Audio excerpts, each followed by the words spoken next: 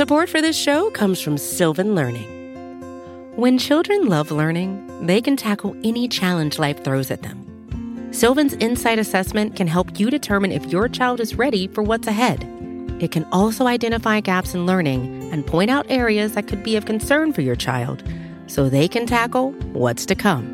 And right now, it's the best price of the year at $29. Go to sylvan29.com to learn more and get your child's assessment for only $29. That's SYLVAN 29.com. From Cafe and the Vox Media Podcast Network, this is Now and Then. I'm Heather Cox Richardson. And I'm Joanne Freeman. Today we're going to talk about a topic that probably has been on the minds of a good number of you who are listening, given events that have happened over the course of the last few weeks. And it has to do with UFOs. Although apparently the government now refers to them as unidentified aerial phenomena, so UAP. I think UFO has more zip, unidentified flying object, but still. So there have been a number of episodes. The first one, the one that probably most people have heard about, on February 4th, a Chinese spy balloon was shot down over the Atlantic Ocean, and it was sort of clothed in mystery somewhat as to what was happening there and what it represented. Thought is now that it was intended to have surveillance over military bases in Guam and maybe Hawaii, but that it got carried off course and drifted to Alaska and Canada and then entered the United States, I think somewhere around Idaho on January 31st, surprising the Pentagon. And then on February 1st, it made its way to the skies over a military base in Montana, where it was publicly reported. And that's when it came on I use radar screen a lot in conversation, and it's rarely appropriate, and yet here it is for the first time. So then, in addition to that, which we actually knew what it was, in February, there were 3 UAPs shot down. One was shot down off of Alaska, and it broke into pieces, probably not a balloon, supposedly. A White House official said it was the size of a small car, which is rather impressive. Then the next day, February 11th, another one was shot down over Canada. It was downed over the Yukon, which borders Alaska. It was described by a Canadian official as being cylindrical and smaller than the Chinese spy balloon. And then the next day, February 12th, another UAP was shot down over Lake Huron. It was octagon-shaped and had strings hanging off of it. But it's unclear what any of these 3 things were. They're still really not a consensus over what they are. So the Chinese spy balloon is what started this whole phenomenon. And now, in a way, we and others are looking up at the skies and finding other things up there. Heck of a lot of things going on up there, Joanne. She said from Maine. The whole idea of the way that people living in the United States have looked at UFOs and interpreted UFOs, really since even before there was a United States, says a lot about who we are and a lot about our hopes and our fears. So I'm going to try to play this one absolutely straight, because I think it's important to take cultural phenomena really seriously. I agree with your point, which is what we're talking about one way or another today is the fact that these various UFOs, what's fascinating about them, or at least what fascinates me about them, is that they say a lot more about the people seeing them than about anything else. And so to get that, I think just like you said, Heather, you have to take it seriously because the people who see it and report it did. And that's the only way we can try to crawl into their head and try and understand what they thought they saw and what it might have meant and how it shows something about the time that they were in. So it's interesting about the modern moment on the heels of that Chinese spy balloon that we do have a pretty good sense of what was happening. And it told us a great deal about Chinese aspirations for control, not only of the Indo-Pacific, but also to sort of tweak the United States a little bit. So while that told us a lot of things, the objects that came afterward permitted politicians of one side or another to read into what might be in those skies and what it says about President Biden's ineffectuality. Oh, look, these must be more spy balloons, and he's not taking enough proactive measures against China. Or, oh, no, we trust Biden. And the truth is, because they remain UAPs or UFOs, for all we know, they're like really fat birds. Oh, God. Okay, I can't play it straight if you're talking about fat birds. The point is, we don't really know what they are, and people are reading into them what they would like them to be, what they would like them to represent. Or what they think they represent. The thing that gets me is if you're 20, 30 years from now looking back, what you're going to say is, well, these things were shot out of the sky and they were immediately made partisan. There was a huge, immediate, polarized response. Oh, we on this side think they're this, and we on that side think they're that. So that if you're trying to get at the ethos of this moment, the fact that there are things floating around in the sky and they immediately become Republican versus Democrat tells you a lot about this moment. That idea of something on which we can project our hopes and our fears is really interesting when you think about our society. Things coming from outer space or coming from the air have given people that sort of mirror since the very beginning. So let's talk very briefly, at least, about the fact that, yes, they certainly wouldn't have seen them, what we now define as UFOs, but there were strange sightings of things going all the way back at least to the 17th century. But as we suggested at the outset, and I think as it's going to become clear throughout this episode, people understood what they saw and what they wanted to see in the context of the time. So, for example, Increase Mather, the great New England divine Increase Mather, wrote a book called An Essay for Recording of Illustrious Providences. And in there, he includes some things that he saw in the sky, lights or whatever, that were strange sights. But his take on that was, it clearly has a religious or spiritual implication, that in some way or another, it's a sign of something that this very religious-minded people could read and understand if they were only looking. Certainly when the Mathers are doing their thing, there is a link between the fact that God is sending signs because God favors you, and perhaps God is sending signs because he's mad at you.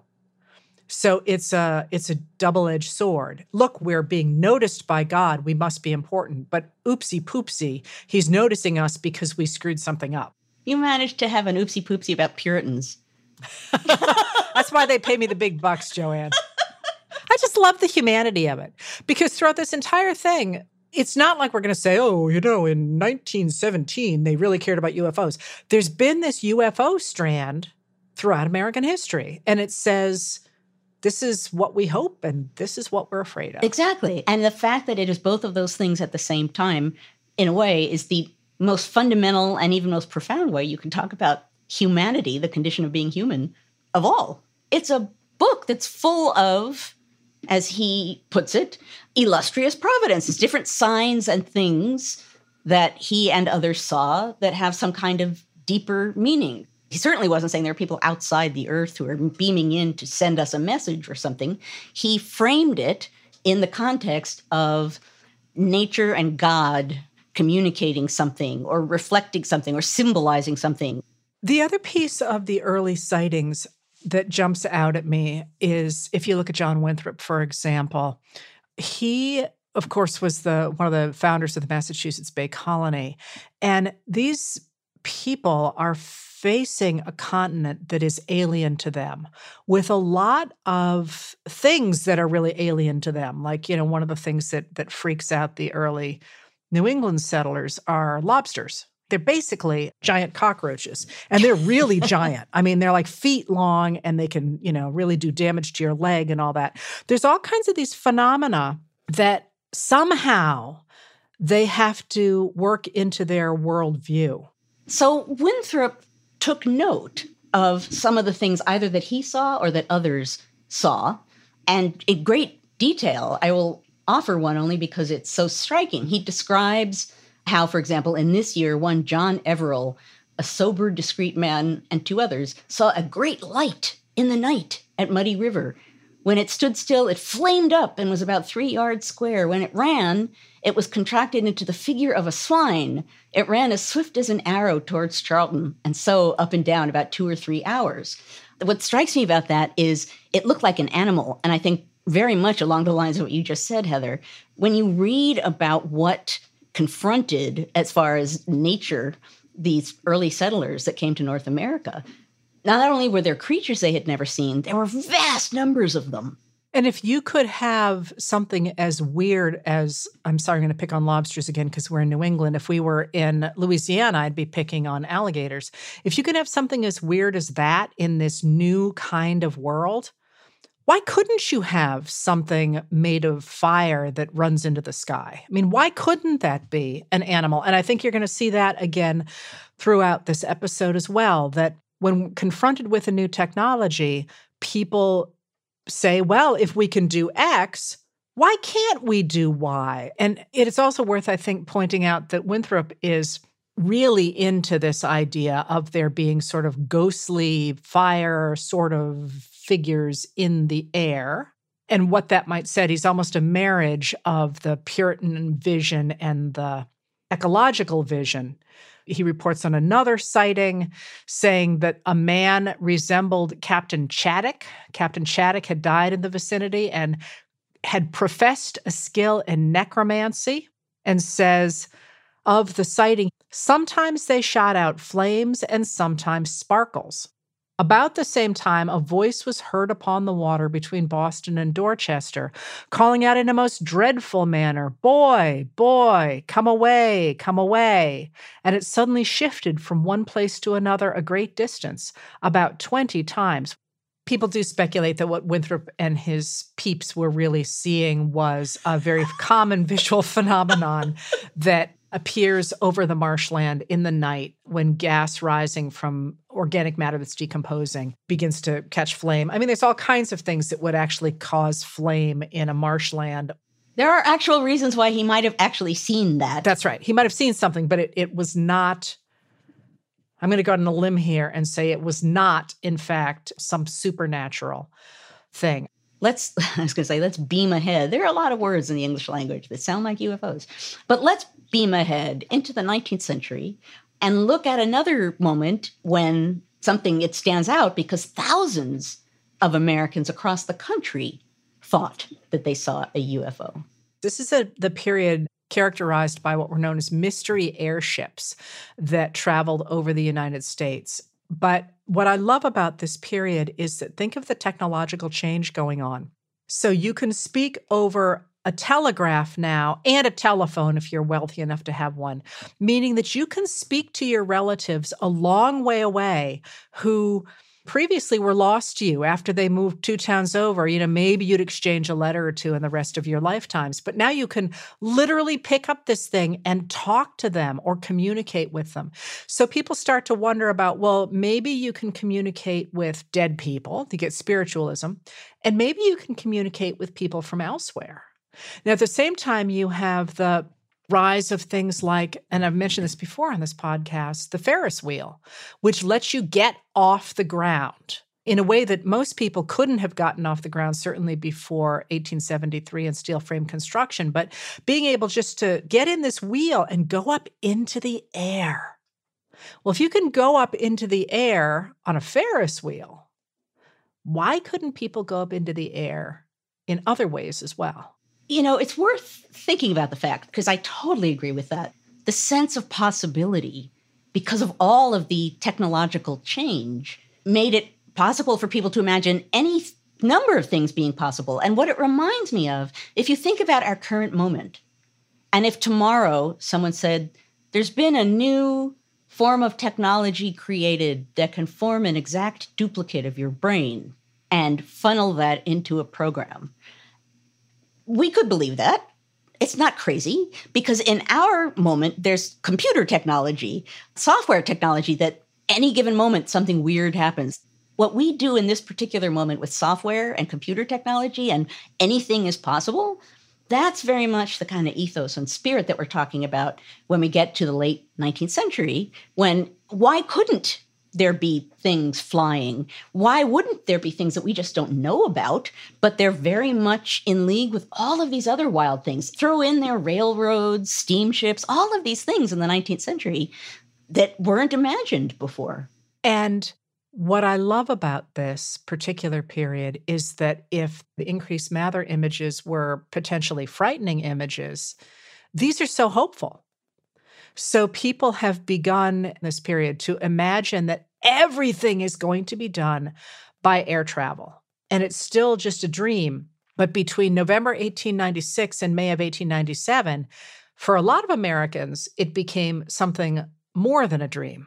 Now, the first reports came from Northern California in November of 1896. And the San Francisco Chronicle had a story that said that a number of Sacramento residents had seen a cigar-shaped dirigible and had heard human voices coming from within it. And there were various explanations. Someone stepped forward, a lawyer stepped forward, claimed to represent the man responsible for this airship. It was my client's airship that the people saw. Within weeks, there were reports of airships in 19 different California counties. The Fresno Republican said that the whole phenomenon was just increasingly ubiquitous. And he actually went on to say the town which has not had its airship might as well come off the map. If it is alive, it doesn't know it. So everyone is having this sort of breathless encounter. Look what we're seeing.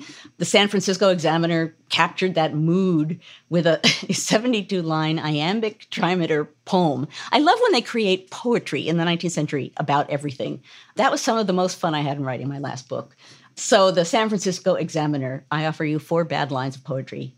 Oh, say, you airy phantom, far up, aloft, afloat, are you some nervous goblin who likes to steer a boat? That sounds like Dr. Seuss, actually. How dare you say that's bad poetry? I think that's great. Oh, say you airy phantom, far up aloft afloat, are you some nervous goblin who likes to steer a boat? You know, you and I have threatened to write a musical in one of our other many promises, and I sort of feel like we could do as well as that. I'm sure we could. And even recite it together, as we just did. It is worth pointing out here that experiments with air flight are not yet successful. While there were some successful balloon flights, Americans hadn't gotten very far off the ground. So while we're talking about the idea there are these dirigibles everywhere and everyone's seeing them, they don't actually exist yet. So people are seeing them everywhere. People are claiming to have built them. People are wondering who's up there chatting away. But these things don't actually exist. But there was absolute belief that they were there and people just didn't know about it. So, for example, the Trans-Mississippi Exposition, there was a claim that they were going to include one of these kinds of airships there so that people could actually see it. That did not happen, but the fact that people believed that that could happen is pretty remarkable. This is one of my favorite reactions to this. And in a way, you don't have to be a historian to figure this out. Lots of people in California are like, wow, look, I've seen it too. There's people up there talking. All this stuff's going on. How are people going to react? At least some Americans are going to say, ooh, California. I know. That was my thought about all of the material I was reading for this. It was like, wow, that sort of wacky California goes pretty far back. So in Portland, Oregon, which did not experience apparently the same phenomenon, it used the rumors from the San Francisco press to condemn all of California as an overly luxuriant and barbaric society. The fake flourishes through all the school of journals that imitate the New York World, which first used it as a constant and simple stock in trade. But it has reached its most luxuriant development in San Francisco, whose newspapers print little else. It is easy to understand from the history and social conditions of California why it should afford a soil peculiarly adapted to fake cultivation. California society unites, strangely enough, many of the human sentiments and susceptibilities of the barbaric state with those of an overripe civilization. Sorry, California, if you're listening. But then California's barbarity spread east. In 16 Midwestern and Southern states, and different people are coming forward, claiming that they had these visions. It was seen in Texas. In the end, as we've suggested all along here, there wasn't any specific thing that people were necessarily seeing, but they could readily believe that they could see something because of everything else that was existing technologically around them that they couldn't imagine before. Certainly flight could be possible. Certainly you could be in the air. Certainly things that they had never imagined could be happening. And you can also understand how once some people, even if they were in the barbaric California, claimed to have seen this, how any other number of phenomena could have brought people to the same mindset that they too thought that they saw one of these airships. And you didn't want to be the one left behind. Right. If everybody else was seeing it and moving forward to this new vision, you weren't going to be the one left behind. I also like that in Dallas, the Dallas Morning News went the obvious place with this, saying that the crew had reported that they have been making an experimental trip to comply with a contract with certain capitalists of New York who are backing them. Robber baron era, right? They are confident that they have achieved a great success and that in a short time, the navigation of the air will be an assured fact. They refused to have their machine critically inspected and refused to talk further as to their plans for the future.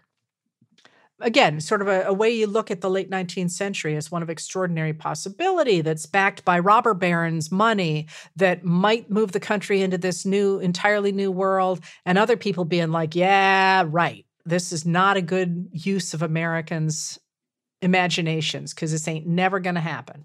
But now what that quote from the Dallas Morning News introduces that will continue to be a thread and actually will pull us a little bit further in time is sort of a vague idea of a conspiracy. There's something happening. They won't talk about it. They won't let anyone see it. And they're not going to talk about anything having to do with it until the future when they can reveal more. There's an aspect there of secret things happening that we don't know about. And at some point in the future, all will be revealed.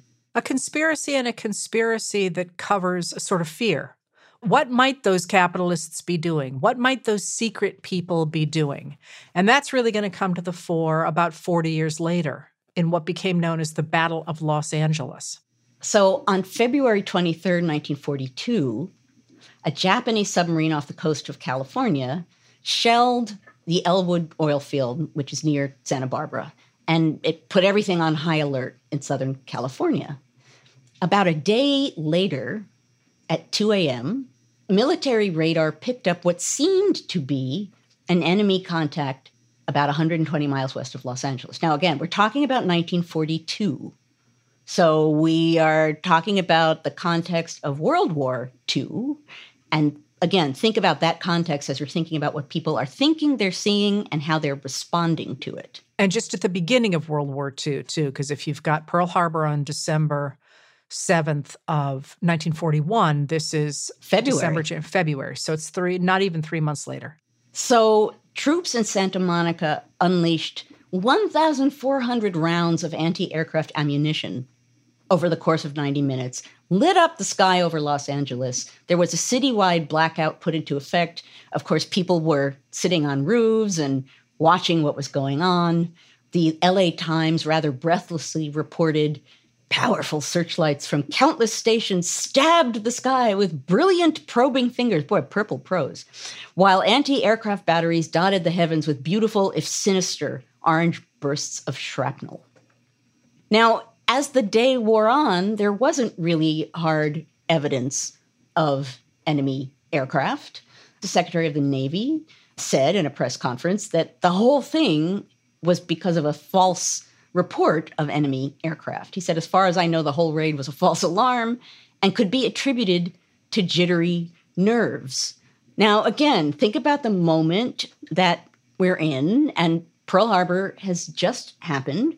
This will be a moment when people are worried about enemies coming from the skies, doing things that you're not expected for, surprises, violence. The idea of some kind of extraterrestrial invasion certainly is in line with those kinds of accidents and fears. Well, and the Secretary of War, Henry Stimson, actually did issue a contradictory statement saying that there had, in fact, been 15 unidentified aircraft over LA. The response to this indicated a lot about what unidentified flying objects meant for society. When the New York Times wondered aloud about the possibility that U.S. defense forces had been easily infiltrated, the Times said, "Is it possible that our whole system of supervision is so lax that a group of enemy aliens can casually take off from their own planes on nearby American airfields and fly over our cities at night?" And a Republican representative from California, Leland Ford, made a speech about how angry he was about the lack of information about the raid, even suggesting that the incident could have been military setup by the Eastern establishment to sabotage Southern California's economy.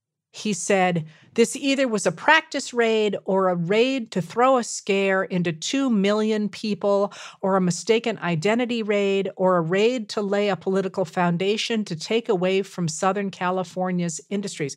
Now, it's interesting because as we're talking about this and as we have government officials contradicting each other, and even in the statement you just read, Heather, well, it was either this or this or this or this, it's certainly going to make it harder for people to believe what the government is telling them.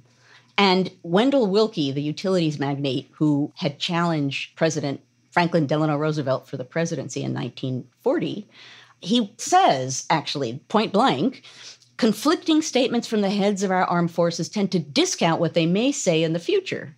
It was the same lack of coordination and confusion that brought the disaster at Pearl Harbor. Again, another aspect of this, maybe there's a conspiracy of some kind and there's a different reason for these. And what does it say about our government?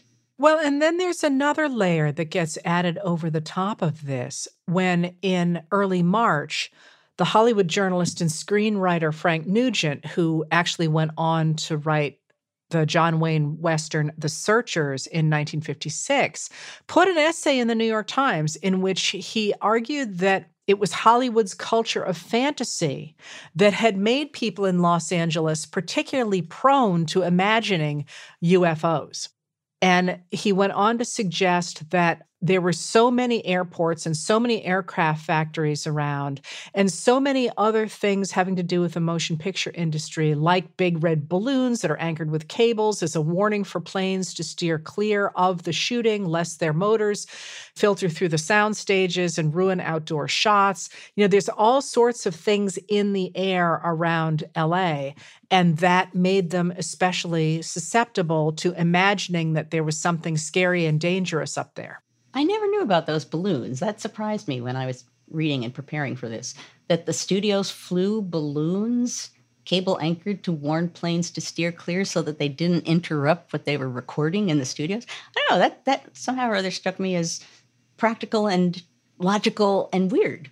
So there is, of course, fallout from this particular UFO incident in that there's a wave of anti-Japanese sentiment on its heels in Los Angeles. Authorities arrested 20 Japanese Americans, accused them of being involved with coordinating the raid. And it became a factor in the vigorous enforcement of the executive order for Japanese internment, which President Roosevelt had signed just days before the raid. And yet, in 1983, the Office of Air Force History suggested that the supposed enemy craft in the air over LA in 1942 were likely meteorological balloons that had just been released to try and help to determine the wind conditions there. So people saw in the air some kind of balloons, and in this fraught moment, they became enemy aircraft, huge barrage to bring them down. they certainly at least had some kind of an impact on actual views about legislations, which is the other half of what we're saying here, is that, as you pointed out, Heather, it's important to remember the humanity of this, the humanness of this. The other side of that is this isn't just sort of frilly stuff happening and having no impact. It potentially could have a serious impact.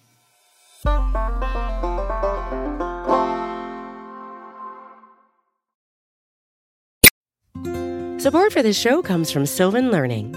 As a parent, you want your child to have every opportunity, but giving them the tools they need to tackle every challenge, that takes a team. Now more than ever, educational support tailored exactly to what your child needs can make all the difference. That's why parents have trusted Sylvan Learning for 45 years as the ultimate teammate in their child's educational journey, instilling in them a love for learning and a passion for reaching the next level. And Sylvan's Insight Assessment can identify gaps in learning and areas that could be of concern for your child. It's a 360-degree view into your child's learning that you can't find anywhere else, and helps ensure that your child didn't miss something in school that might put them at a disadvantage in the future. And right now, it's the best price of the year at $29. Go to sylvan29.com to learn more and get your child's assessment for only $29. That's SYLVAN 29.com. For more cafe history content, check out Time Machine, a weekly column by our editorial producer David Kurlander, inspired by each Now and Then episode. You can receive the Time Machine articles through the free Cafe Brief email. Sign up at cafe.com/brief. Now, one thing which we haven't mentioned yet, and it almost is hard to imagine discussing this topic without mentioning it, is the 1938 drama that unfolded around Orson Welles' radio program of The War of the Worlds that was part of the Mercury Theater on the Air radio show. So Welles and his cohort took a 40-year-old novel and they changed it into something that supposedly sounded real, that included news bulletins and any number of other things that made it sound as though what was unfolding was real news announcements about an attack of aliens in New Jersey. The original novel, I think, picked Great Britain, but now it's New Jersey. And that some listeners mistook the bulletins for the real thing and began making phone calls. It had a huge impact in a way that Welles and the people working with him really hadn't intended. Now, supposedly, one of the reasons why it had the impact that it did is there was a statement that this was fiction at the very beginning. But if you tuned in late, normally at the half-hour mark, there would be a break in a radio show for some kind of advertisement. This did not stop at the half-hour mark. The break in the show was much later. So if you beamed in a little late to listening to this newscaster saying, oh no, they're getting off their spacecraft in New Jersey, there's laser beams, there's, gas coming from the skies. In fairness, I think he was a little more convincing. Yes. Yes, he was. I'm sorry, I'm getting way worked up at the idea of this. But it sounded convincing. As a matter of fact, they very much tried to get actors who could sound either like radio broadcasters or political figures. I think they had the supposed Secretary of the Interior make a report on what was happening. At this time, we take you to Washington for a special broadcast on the national emergency. The Secretary of the Interior. Citizens of the nation, I shall not try to conceal the gravity of the situation that confronts the country, nor the concern of your government in protecting the lives and property of its people. However, I wish to impress upon you, private citizens and public officials, all of you, the urgent need of calm and resourceful action. Fortunately, this formidable enemy is still confined to a comparatively small area, and we may place our faith in the military forces to keep them there. In the meantime, placing our faith in God, we must continue the performance of our duties, each and every one of us. so that we may confront this destructive adversary with a nation united, courageous, and consecrated to the preservation of human supremacy on this earth. I thank you.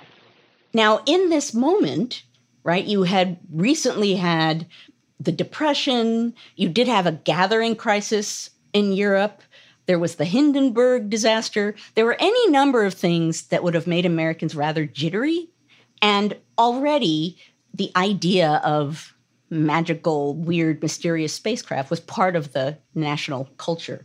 So for all of these reasons, the War of the Worlds had a huge impact. And actually, one of the things that happened is, people panicked. There were reports of suicides over this announcement. It's so interesting because it's a work of fiction, and yet it is also in some ways a precursor to ideas of disinformation. It sounded like a true news broadcast. Deliberately, it was believable enough, even though we look at it now and say, oh, it's a pop culture hoax. And it tapped into this idea of I'm really important and I'm under threat. And that's one of the aspects of UFOs that has been a constant for people living in this country. Ironically enough, for something that's this big, spatial phenomenon, people respond to it in a very personal way.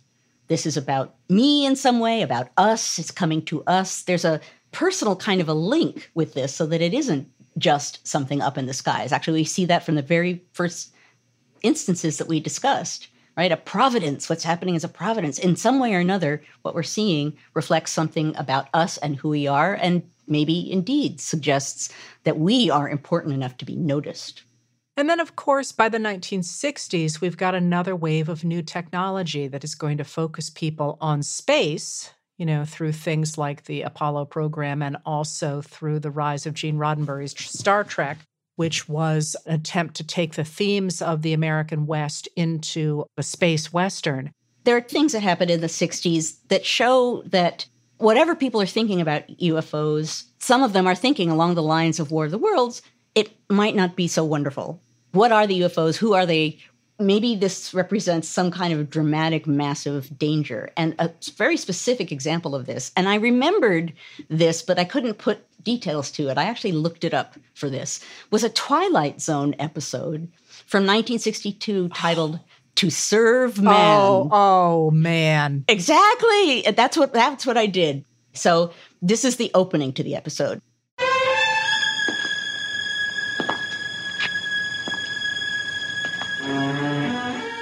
Respectfully submitted for your perusal, a Canamet. Height a little over 9 feet. Weight in the neighborhood of 350 pounds. Origin unknown. Motives? Therein hangs the tale. For in just a moment, we're going to ask you to shake hands figuratively with a Christopher Columbus from another galaxy and another time. This is The Twilight Zone.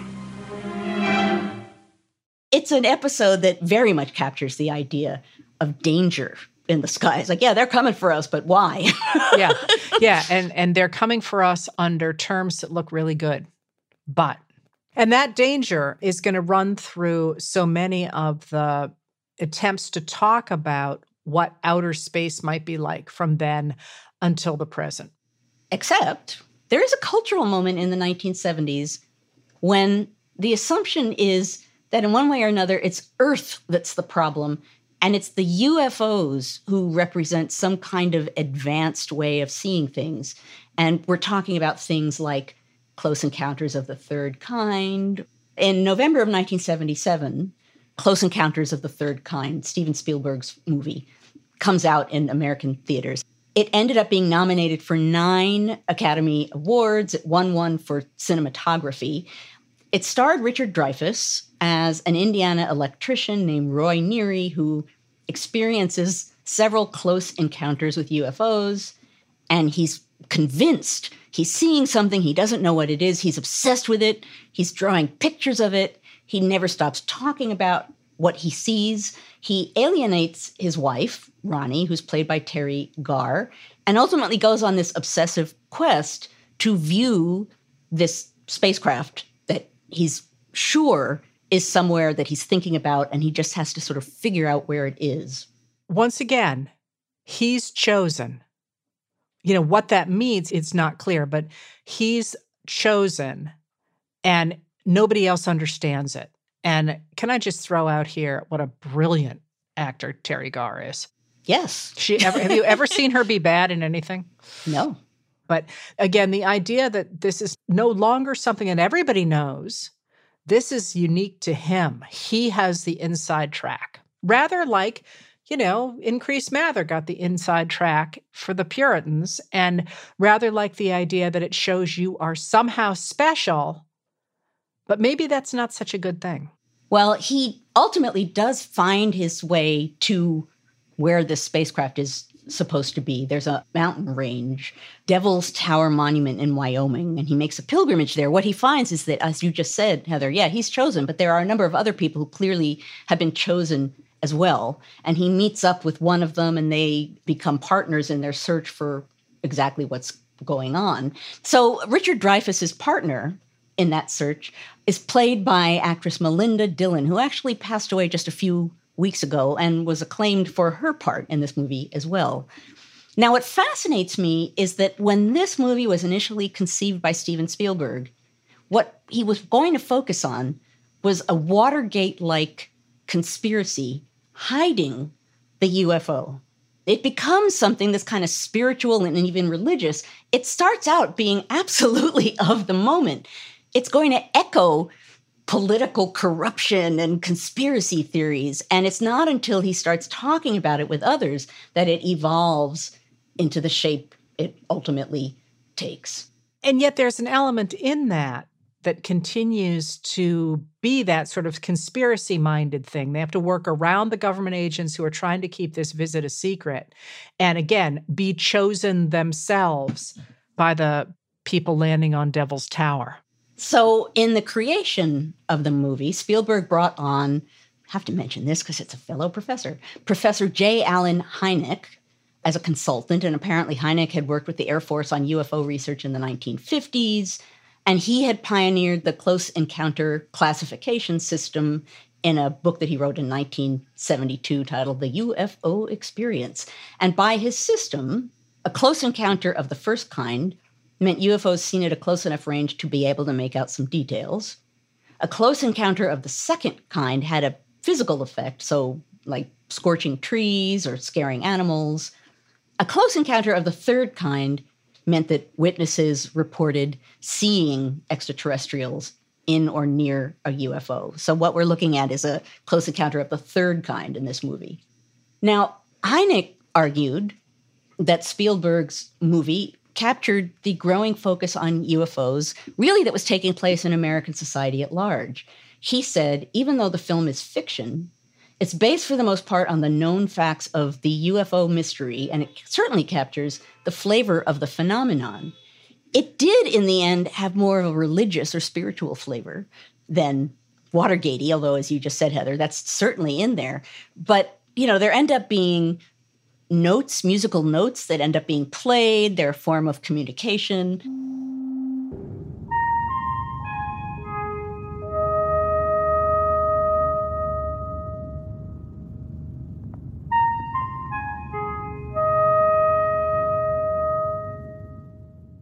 Those are the 5 notes, which have been in my head for like 2 days. Since 1977. Probably. Do-do-do-do-do.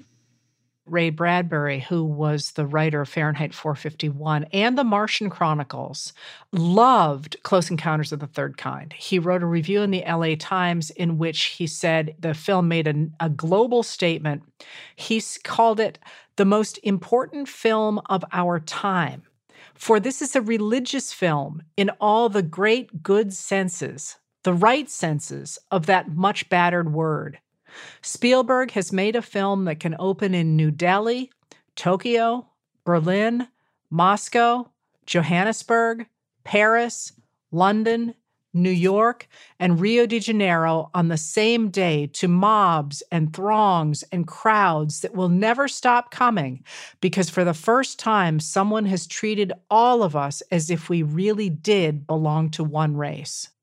So in this period in the 1970s, a period that many people I think today tend to forget, was extraordinarily optimistic.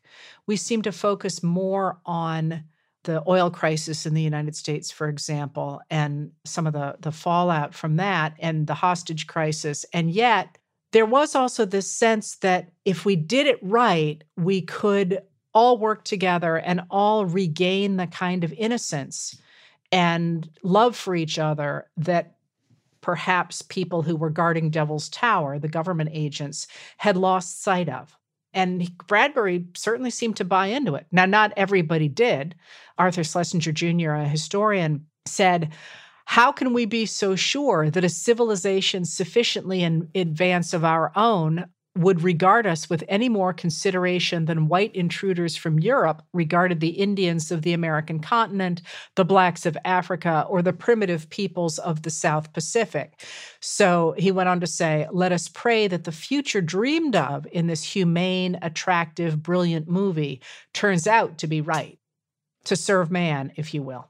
Now, there Schlesinger is mentioning how white intruders encountered blacks of Africa. There's a strain of UFO culture that is distinct and different from some of what else is happening here. And it has to do with Black Americans and their views of UFOs. And I find this absolutely fascinating.